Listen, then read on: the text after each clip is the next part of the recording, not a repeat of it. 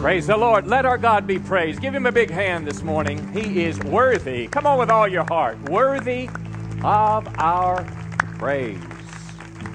Give your neighbor a high five. Tell him you're looking good today. And thank God for air conditioning, huh?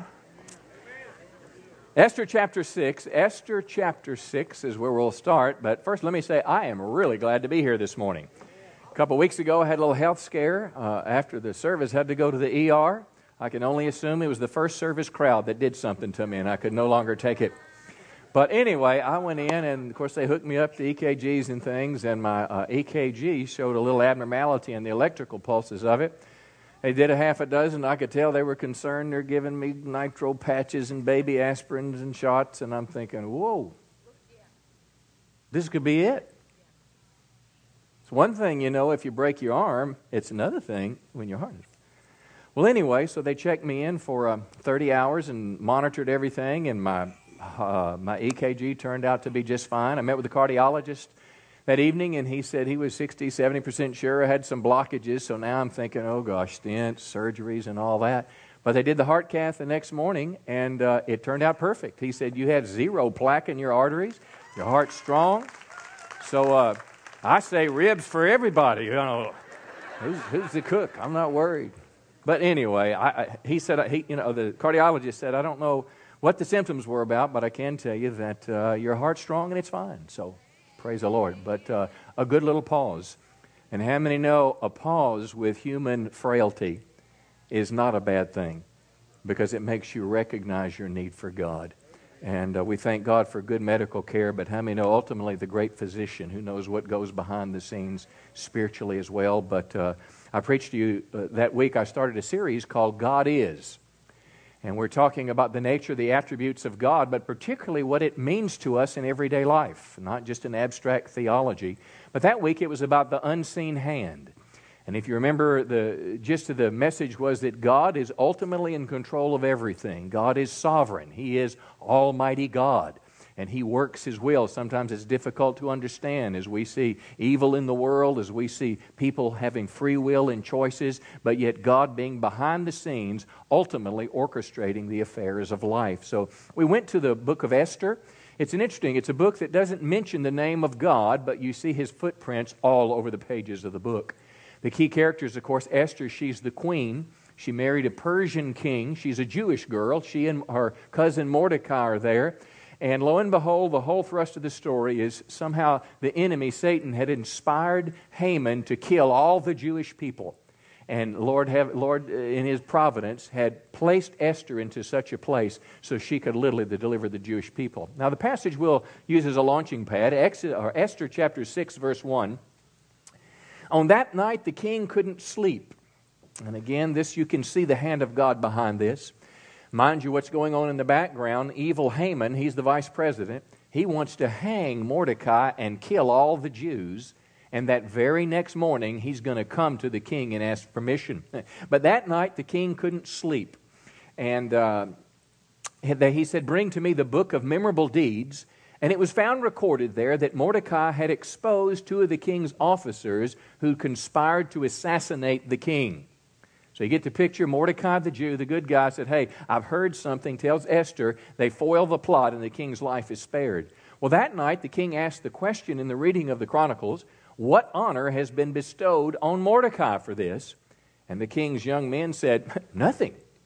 So here's the picture. Mordecai did a good deed and nobody noticed but God.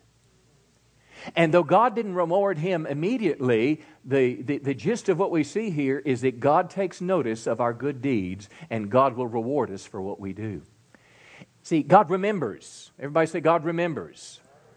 That's the title of the message this morning. And what I want you to see as we look in the pages of the Scripture, one of the nature attributes of God is that God sees everything that's going on this earth.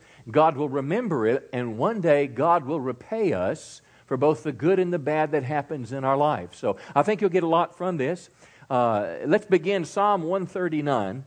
And I'm going to begin with the statement that God is omniscient. Now, omniscient is a theological term which simply means God is all-knowing. God is smarter than Google. And everybody said, I mean, how many know just because Google says so doesn't mean that it's always so? But God is omniscient, which simply means God knows everything, past, present, and future. The Bible portrays God as one who knows the hair on our head. God is the one that created the DNA code that made you the person that you are. The Scripture says God knows every idle word that we speak. We'll give an account for it. The Bible says that God will judge the thoughts and attitudes of our heart. So God's knowing is not just by external appearance. You can't hide from God. You can't fool God. God is all-knowing. Now the psalmist said this, Psalm 139, verse 1. He said, "O Lord, you have searched me and known me." If you pause on that phrase, "you have known me," what that simply means is this: God knows what I've done.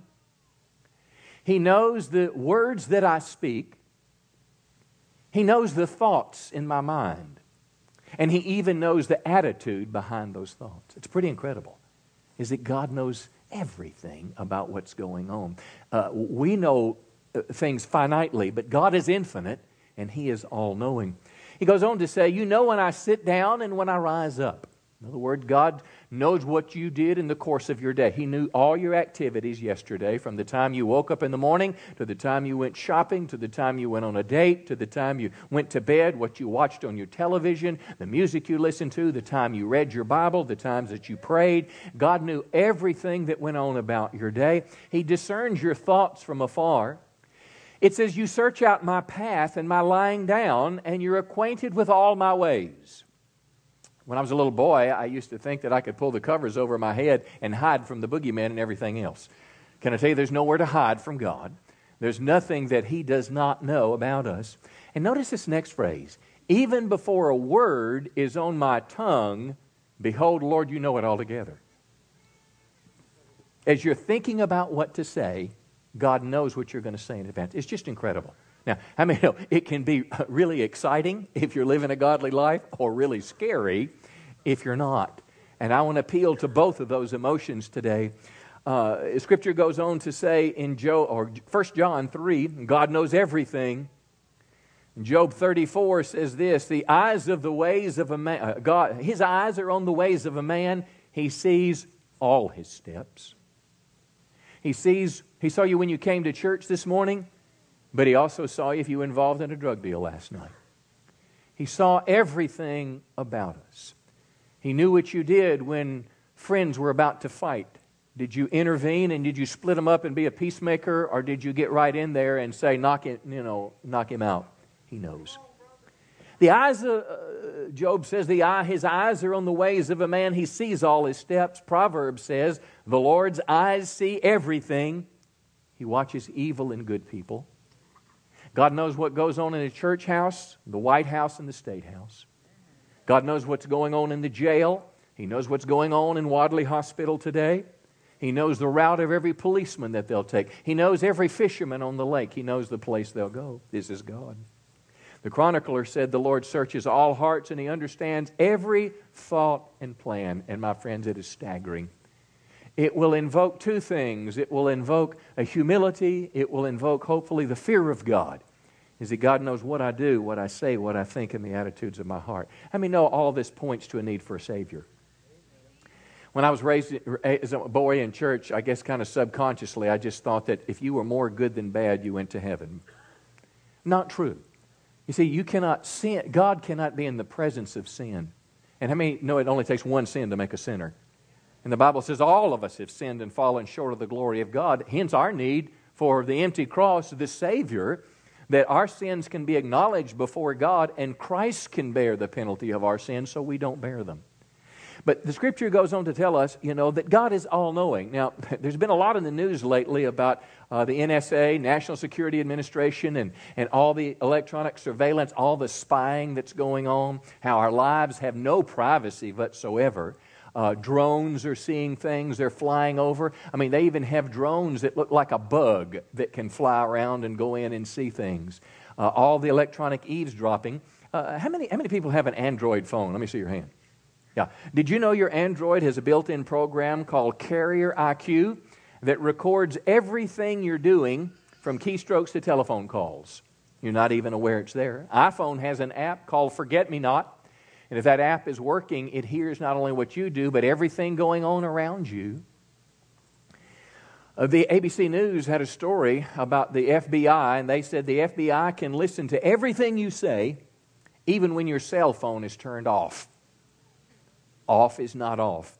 They referred to the Genovese crime family. And when the FBI was going after them, they found that the FBI had the ability from a remote location to activate a cell phone and turn the microphone into a listening device.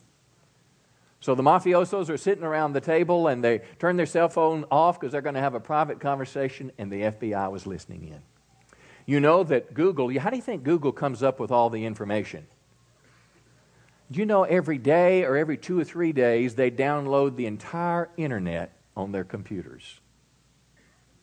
So all this information that's out there, every book that's put on the internet in a day or so, it's on Google. That's how it's able to do this so quickly. They build facilities with acres and acres and acres of computers. They're continually expanding. Any private conversation you have with a friend today will be kept in federal government databanks for years to come. And this is just what technology is doing, what little bit we see. Spy satellites are able to be in the sky so far you cannot even see them. They're up there in the nighttime if it's no smog, and you can see the stars and you see it moving across the sky. In the daytime it can take a picture, and see a license plate on a car. Now you've seen it all in movies. We talk about it. Can I tell you, this is only a small inkling of what God knows. But it gives us a sense of the power of man locking into God's omniscience. Now, having said that, though, let's get real practical. God not only knows, but the Bible teaches that God records everything we do, everything we say, and all of our thoughts. He records it in a book.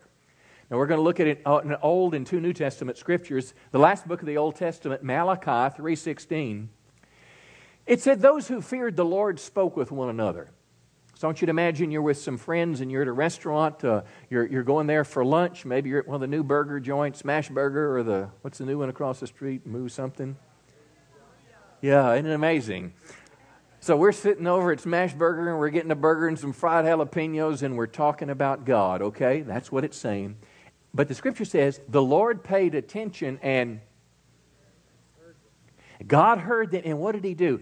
A book, say it with me, a book of remembrance was written before Him of those who feared the Lord and esteemed His name.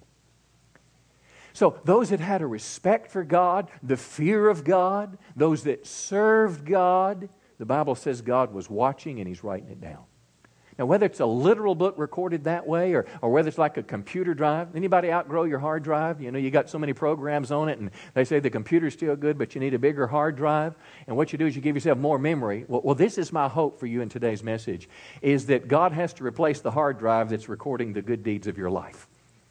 Because it's the good deeds that God will reward in life. He sees everything. He'll repay the good and the bad. But my prayer for you is you live very deliberately and consciously, living a life of good work after good work after good work for the kingdom of God, because God is watching. Somebody say, praise the Lord. Now look, the book of Revelation, we jump to the last book of the New Testament. We see more books. Now the scene here, the book of Revelation, I saw a great white throne. And Him who was seated on the throne. And this, of course, God Himself. And the picture here is God is judging the entire human race. Every person that has ever lived will be there. Every one of us will be there. All your parents, all your grandparents, all your children. Mussolini will be there. Martin Luther King will be there. Booker T. Washington will be there. George Washington will be there. Julius Caesar will be there. Adam will be there. Eve will be there. Everybody will be before the great white throne. See, this is why as you live your life, there's nothing more important I can tell you, live with the end in mind. The world tells you to live for today, have fun, eat, drink, and be merry, for tomorrow we're going to die. Burger King taught us have it your way, 30 years ago. But I'm telling you, if you'll live with the end in mind, you'll be prepared. And that won't be a great day of sorrow, but a great day of joy. So we're all standing before this great white throne of God. And what does it say? Books were opened. Books plural. Suggesting that God had recorded everything about the lives of this sea of humanity. And the cool news is another book was opened, the book of life. Because I can tell you like this, there's been pages of the book of my life that I wouldn't want you to know. Don't look so holy, Joe, at me right now. Some of you got sold chapters. Some of you wrote a chapter this week.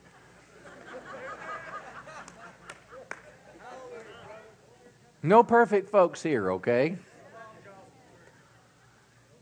But this is a good thing. If anyone's name was not found written in the book of life, listen, he's thrown into the lake of fire.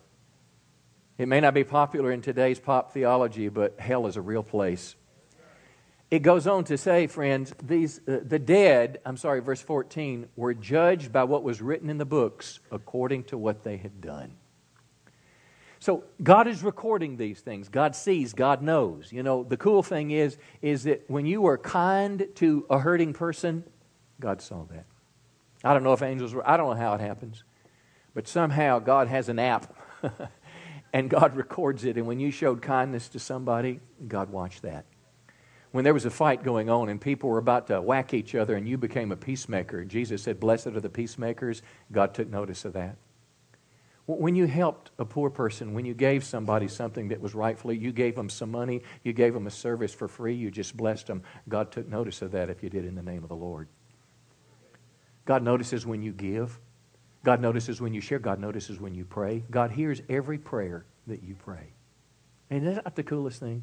Whether it's a long prayer, whether it's a prayer prayed in church, the prayers prayed around the altar, the prayers even thought in your mind, God takes notice of these things.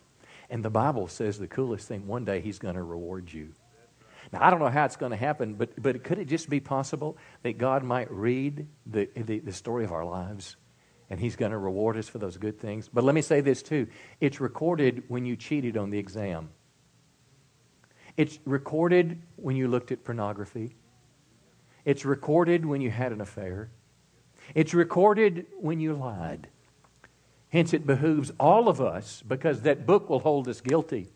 The most basic teaching of salvation in eternity is this: all have sinned and fallen short of the glory of God. There is none righteous, no, not one. If you are a, quote, really good person and you've got this much good and that much bad, it's the bad that separates you from God. It only takes one sin to make a sinner, and Jesus came to forgive the sin of all of us. But it is the cross of Christ where Jesus took our place on Judgment Day. That when the book is open for John Miller and Satan, the accuser of the brethren, is there, Jesus will be paid in full across my page. That's what Christ has done. And I want you to hear me today. I went to church much of my growing up years, but I can honestly say today, I do not believe my name was in the book of life.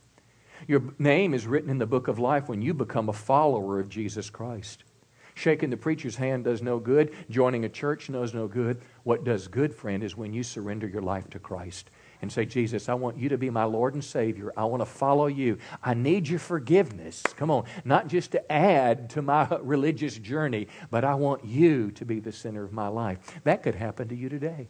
It happened to me on August 15th, 1976. A long time ago. You say, "How do you know that?" I was there. I'd gone to church all my life, but that day, from the depth of my heart, I said, "Jesus, I need you, and I want to give you my life." Now, I've not been perfect every day on the journey, but I've never lost sight of my Savior. The book of life, there's nothing more important. The book of Romans talks about this as well. Romans chapter 2, verse 6. It says, God will, say it with me, repay each person according to what they have done.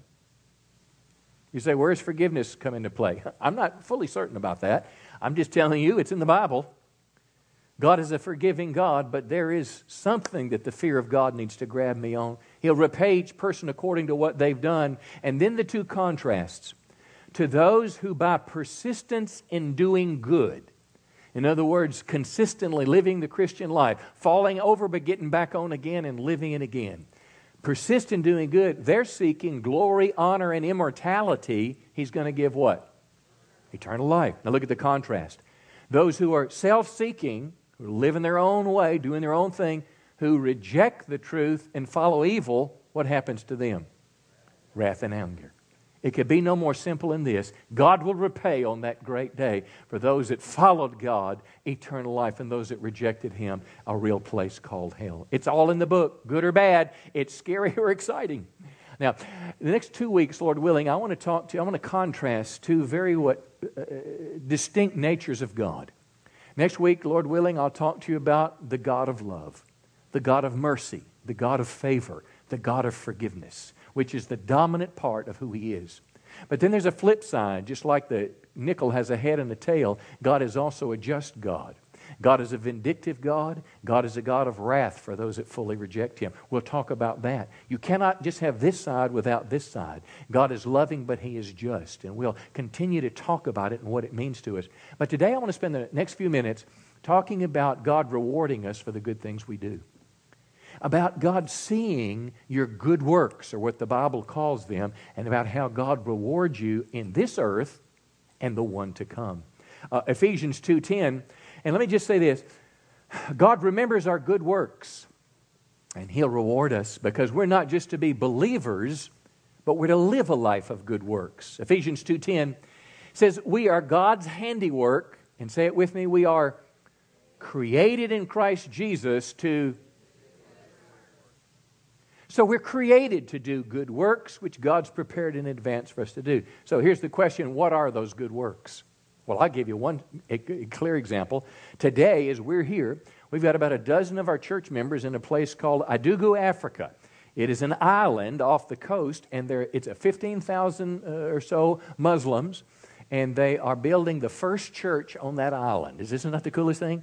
They'll use it as a community center, but it's going to be a church. There's Christians that are there, and they went to help build this church building. Now, that's a cool thing. Can you imagine it took them 4 or I think maybe 5 days to get there? Starting with American airplanes, ending up with a canoe floating down the river. Can you imagine sleeping with 6 or 7 other people in a tent, sleeping on the ground? Come on, we're talking about it. So what is that? It's a good work. It's an adventure, but it is a good work. We had someone draw the plans for the church. What was that? A good work. We had people give money for the trip. What was that? A good work. You give Bibles in this, money for Bibles, and we bought 100 Bibles. What is that? It's a good work. And you see, this is the Christian life, not just believing, but it's these good works. Now, Jesus talked about this. Matthew 6, Jesus is going to give us an example of 3 that are representative. But Jesus said this. Jesus said, and He's talking now, comparing it to the Pharisees who were hypocrites. In other words, they did good things so other people could see. They did it for an outward, which is going to tell us God can judge the motivation of my heart. God can see my attitude, not just what I do, but why I do it. Matthew 6 says, beware of practicing your righteousness before other people in order to be seen by them. For if that's your motivation, you're going to have no reward from your Father in heaven. But when you give to the needy, don't let your left hand know what your right hand's doing, so your giving may be in secret. And then what's it say? Your Father who sees in secret. Now, there's a consistent theme, Old and New Testament. When Paul went out on his preaching journey, the Jews, the apostles said, we just want you to make sure you remember the poor. Matthew 25, on Judgment Day, Jesus is going to say, hey, look, I saw you when you fed those that were hungry, clothed those that were naked, visited those that were in prison, took care of those that were sick. For whatever you did to the least of these, you did to me. So here, the first mentioned good work is what we do for other people. Then he goes to say in verse 6, the second one, when you pray, go into your room and shut the door and pray to your Father in secret. Now, he's not excluding public prayer. There's other examples of public group prayer in the Scripture. But what he's saying is, don't just pray so other people can hear. He said, do it with the right motivation and attitude, and your Father who is in secret will do what?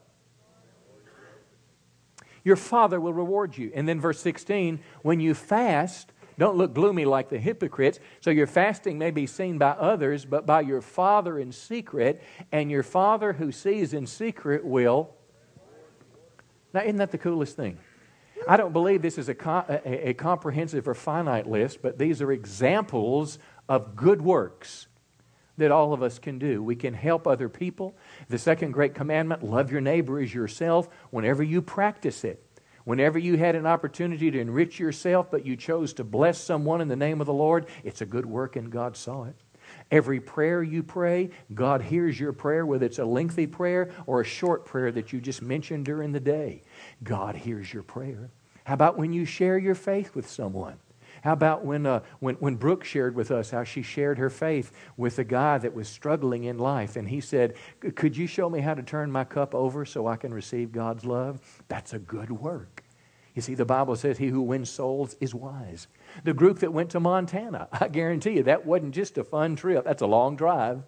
And they went to the orphanage on the Indian reservation in 3 different villages, unloading that bus and rubbing shoulders. It's hard work, but what else is it? It's a good work. Victor's taken people for years to the homeless shelter, and they feed in the homeless shelter. And I guarantee you, God watches the chicken that's prepared, the chicken that's bought. He watches the people that go. He watches them as they serve. He watches them when they mix in the crowd. He watches them when they pray for people. He watches them when they go pick somebody up and bring them to church. God remembers, because these are what? Good works. And this is my hope for you, is that your life will be one that's rich in good works, because God notices. Now let me give you one more example here. We're going to close in prayer. It's the man Nehemiah, and I'll tell this kind of conversationally. Nehemiah was a guy that had an easy job and could have lived an easy life. He was what's called the king's cupbearer. Again, same kind of time frame as the book of Esther. He's serving the Persian king, and all he did basically was to have to, your job is to drink wine and make sure it's not poisonous. How many would like that job? Come on. I'm not sure after the first glass. I might need to taste another one. All right. That was his job. It was pretty easy. But guess this is what he heard. He asked someone, he was a Jew, and the Jews had gone back to rebuild their temple that was destroyed during the exile. And they had gone and they had, worked at it, but they hadn't finished. And somebody came back, and stay with me on this one. They came back and said, what's going on there? And he basically said, look, it's a mess. They didn't get finished. They don't have a wall around the thing. There's no protection. They're not really practicing the laws of God. It's a mess. And the Bible said this so affected this man that he decided to do something about it. Now here's the application. America is in trouble. Listen to me, students. Your school is in trouble. Your college campus is in trouble. People all around Texarkana, there is trouble. Have the big fireworks in the park, sparks in the park, and the next day you read an editorial from a gal who says, look, I saw some gang members, they were running in the woods, they were fighting, there were guns, I heard people talking about pulling caps. I mean, listen, America is in trouble right here. And you can do something about it. We are part of the solution to what's going on in America. Washington is not our solution. Come on. Austin is not our solution. Little Rock is not our solution. Come on. Jesus is the solution for America. Amen. But Jesus is not just sending angels to do it. We are the ones that do the work. And that's what, when we work together in our we talked about the ministry guide, signing up, being a part this fall. That's the way you do it. It's as easy as it can be. Just come a couple Wednesdays, join the church, and if you're right with God and living right, get after it. We'll make it easy and we'll work together. Well, anyway, Nehemiah goes and he gets the wall built and things are going well. But here's how chapter 13 ends, and I want you to listen to 3 phrases in the story. When Nehemiah goes back to check things out after a period of time, he sees once again it was going really good when he left, and now it's starting to go downhill again. And the first thing he sees, he comes in the temple and he sees they've hired a heathen to work in the temple. His name is Tobiah. That was a no-no. And he also sees the Levites that were supposed to work there had quit and gone back to the fields because the people had quit tithing to support those that worked in the temple.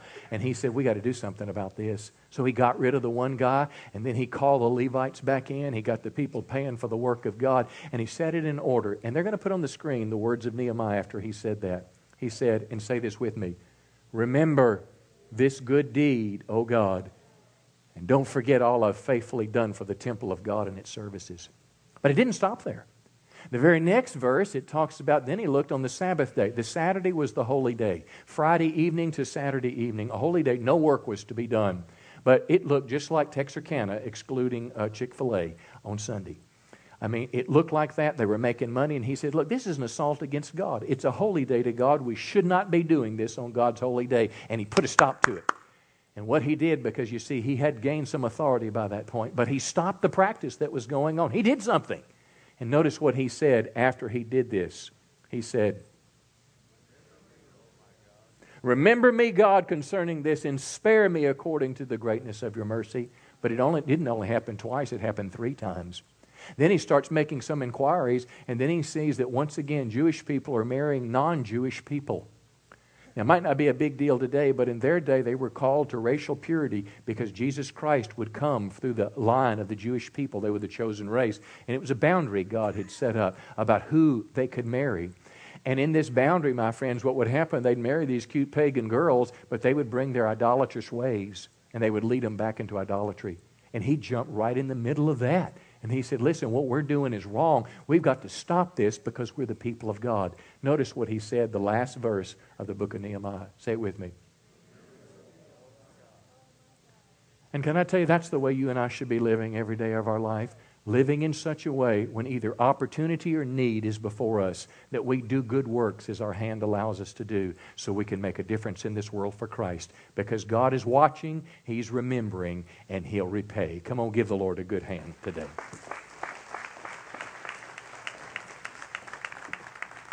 I'm going to close with one last verse. It's Galatians chapter 6.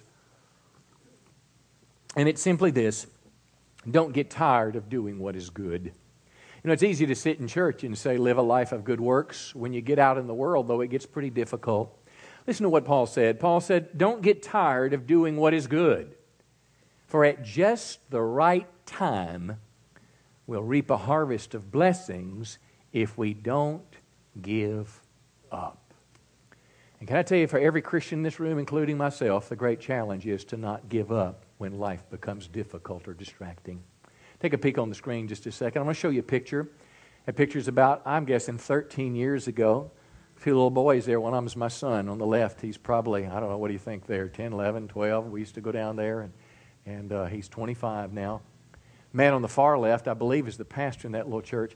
That was the church. It's as far away from civilization as I've ever been in my life. We drove, I think, 3 or 4 hours south of Monterey, and then we went down a dirt road about an hour and a half in the middle of nowhere, and there was a little town and a little village.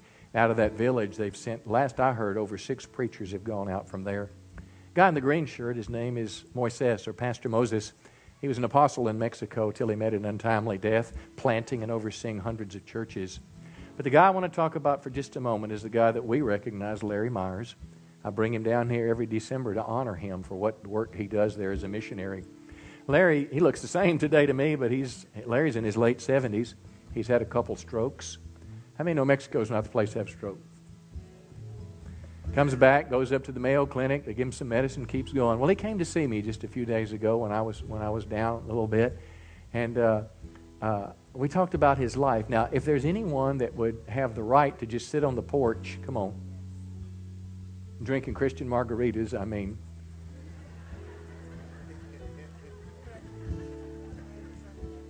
you know, sit on the porch, have fun, enjoy life. That's non-alcoholic margaritas, okay? But if there's anyone, his wife, she has a heart condition. If anyone that had a right to just stay home and full-time and dote on her, it'd be them. And then he started talking to me about what he's doing. He said, Pastor, I'm building more churches now than I've ever built before. He said, I can't get on the roof because I've lost my equilibrium. But he said, I'm going down there. We're building more churches than we've ever built before. You see, they're building churches among the Mayan Indians. Whole villages are coming to Christ. I mean, it's incredible what God's been doing there. And I thought just a second, Mom, this is why I bring him, because I like older guys that have gone before me and are still living for God. And I listened to his life, and he's just given himself to good works. He said, I'm going to die somewhere. I might as well die serving the Lord. Then I look at my little wife battling with cancer.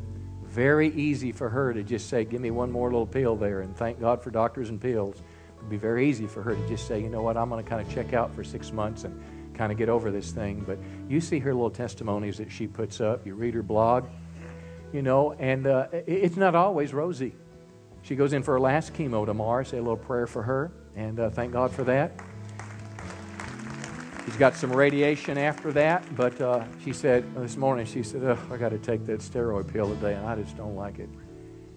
But yet she keeps up, and she's planning a missions trip to Thailand. And she writes on that blog to minister to people. Why do we do that? Good works. We love God, and we're not trying to just get the trophy, but we love Him, and we want to invest our life in something that matters for eternity. And that's my prayer for you today. It's my prayer that God's going to have to get another book so He can add more pages of things that you're doing, good works for the kingdom of God. And I want to tell you, friends, if up to this point your book has been a bad book, just throw it away. Because forgiveness can wash it away and give you a brand new start. You might have had some wasted time, but redeem the time from now on. There's times in life, and I want to say this to you. I realize many of us in the room today, as of late, there's not been much written in our book for good works. And that doesn't mean you're evil. It doesn't mean you're bad. It could just mean that you're tired. I'm going to tell you this, it's time to take a rest sometimes, but you don't want to rest forever. It's time to rest. They made me stay home. My wife and staff all became doctors last week and said, "You're not coming to the office." So, I took a little extra rest, and I thought to myself, it'd be pretty easy to just do this. And I'm not here because I need a job or a paycheck. I'm here because I'm called and I love God and I love you. But maybe your good works have kind of minimized because you've gotten too busy. I mean, no, everybody needs a job and everybody needs money, but at some point, if the God box gets too small because all the other boxes are too big, something's out of whack. Maybe you've gotten disappointed. Maybe you felt like God let you down, or maybe people let you down and you just kind of coast. I see people all the time, good people, that have served the Lord for decades, and they just kind of got wore out by the nuts in the house of God. Listen, friend, let today be a season of your life to start afresh. Let today be an opportunity for the Holy Spirit maybe to nudge you towards a new life of good works, because it'll matter for eternity. I want you to bow your heads a minute, and we're going to have a little prayer before we go. But I just want you to ask the question, say, "Holy Spirit, what are you saying to me? What are you saying to me about my life? What's going to be written in my book on that great day? Is it going to be an exciting day or a sad day? Speak to me, Lord." Thank you, God. Well, Lord, on behalf of all of my friends today, every one of us wants to be remembered for good works. Every one of us, Lord, wants to have a life that's free from distraction and junk and all the stuff. But we need you to help us. And I just want to surrender myself to you. Lord, my hands are lifted as a sacrifice of praise, saying, I just want to surrender my life afresh to you.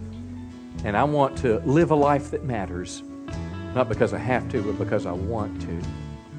And I just give you the right, Lord, to change my heart and make me in the person that you want me to be. Welcome, Holy Spirit. I want you to just surrender afresh to God right now. Every believer in this room, say, Lord, I want you to take complete control of my life. And I don't want to fight it. I don't want it to be a burden or something I have to do, but I want my heart to get behind it. I want to be as in love with you on Monday as I am on Sunday. I want my Tuesdays and my Tuesday nights to reflect, Lord, your glory. I want, Lord, my relationship with you to determine the TV I'm watching, the movies I'm going to, the people that I'm seeing, the places I'm going. What I'm doing with my money, Lord, what am I doing with my time? I want my life to be caught up with you. But Lord, I'm going to start by saying I'm selfish. And I got a God box that may not be big enough. So I want to knock down the walls of that God box. And I want Jesus to be the most important person in my life. And I pray this in Jesus' name. Hey, this is a great day here. We're going to do this again, Lord willing. Next week, you bring a friend, and we'll continue talking about God is. Wednesday night, of course, we have that, we're having this service right here. I mean, it's really great on Wednesday nights, but Connect class. And if you're new in the church, if you want to lead a ministry, come Wednesday night at 6:30. And we're also doing the Spirit-Filled Life class. So if you missed that, be here. But I want to close with one last prayer. If you're here today, we'll sing one last song. In just 2 or 3 minutes, you'll be able to be dismissed. But I know after every message that when God speaks to a person, there's a need to respond. It's like if somebody said, hey, I want to give you a job, you'll make twice as much money and you'll work half the hours. What do you want to do? How many know you need to respond? Well, if the Holy Spirit has tugged on your heart about something, maybe you've been honest enough to look at the pages of your life and there's something missing, and you need to commit your life afresh to Christ. Maybe your life is so complicated you just don't quite know how to do it. Maybe it's a heart issue. I don't know what it is, but if it's in your life or maybe somebody you really care about and you see that they're wasting their life and they're living a lie, we'll pray for them as well. But the most important group we'd like to pray for this morning are people that may not be sure if their name's written in the book of life. There's nothing more important.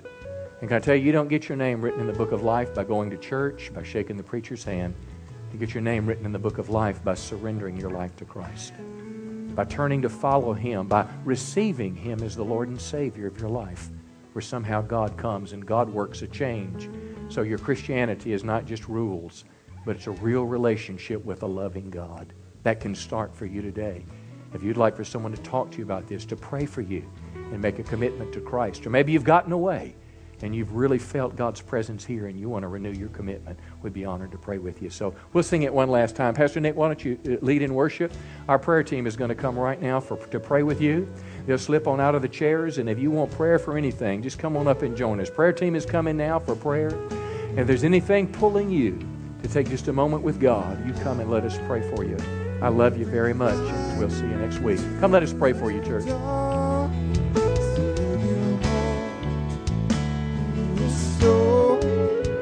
Every